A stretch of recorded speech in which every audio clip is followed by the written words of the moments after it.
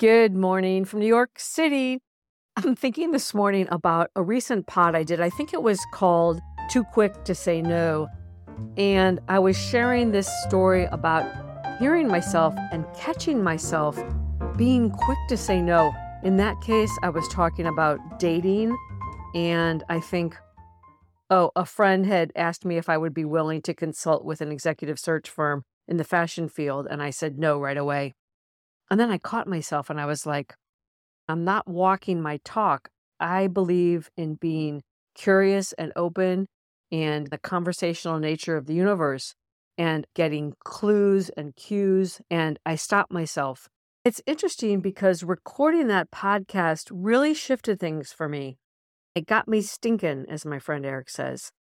It got me thinking about this season I'm in. I've shared in the past that I've been questioning, should I stay or should I go as it relates to New York?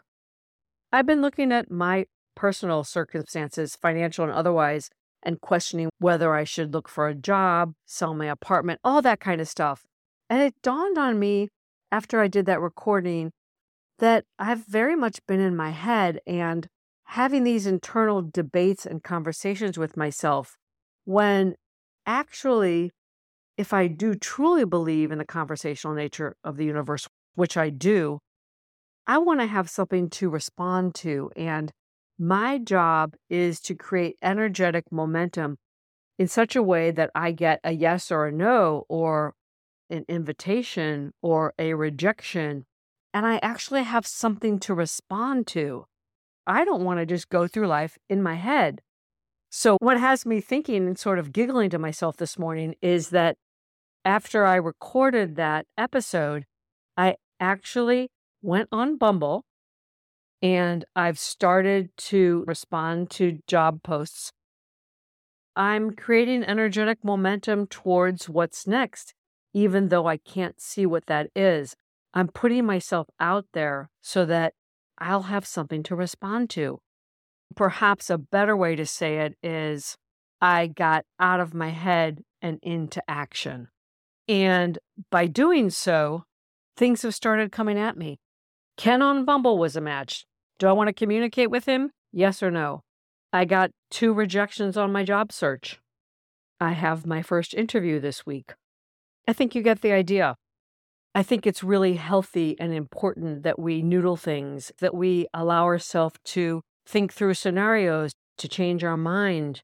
And in my case, I talk out loud a lot. I hear myself think. But at a certain point in time, we have to move towards what we think we might want, because it's so much easier when we have something to respond to. It's those hell yeses or hell nos that help us move forward and get clarity on what we want and what's important. So where in your life are you having the internal debate and the internal dialogue? And what might you do to move into action?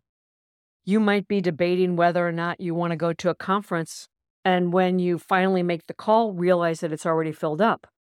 Or you might be thinking about taking a trip and figure out that it's too expensive. Where can you move out of your head and into action?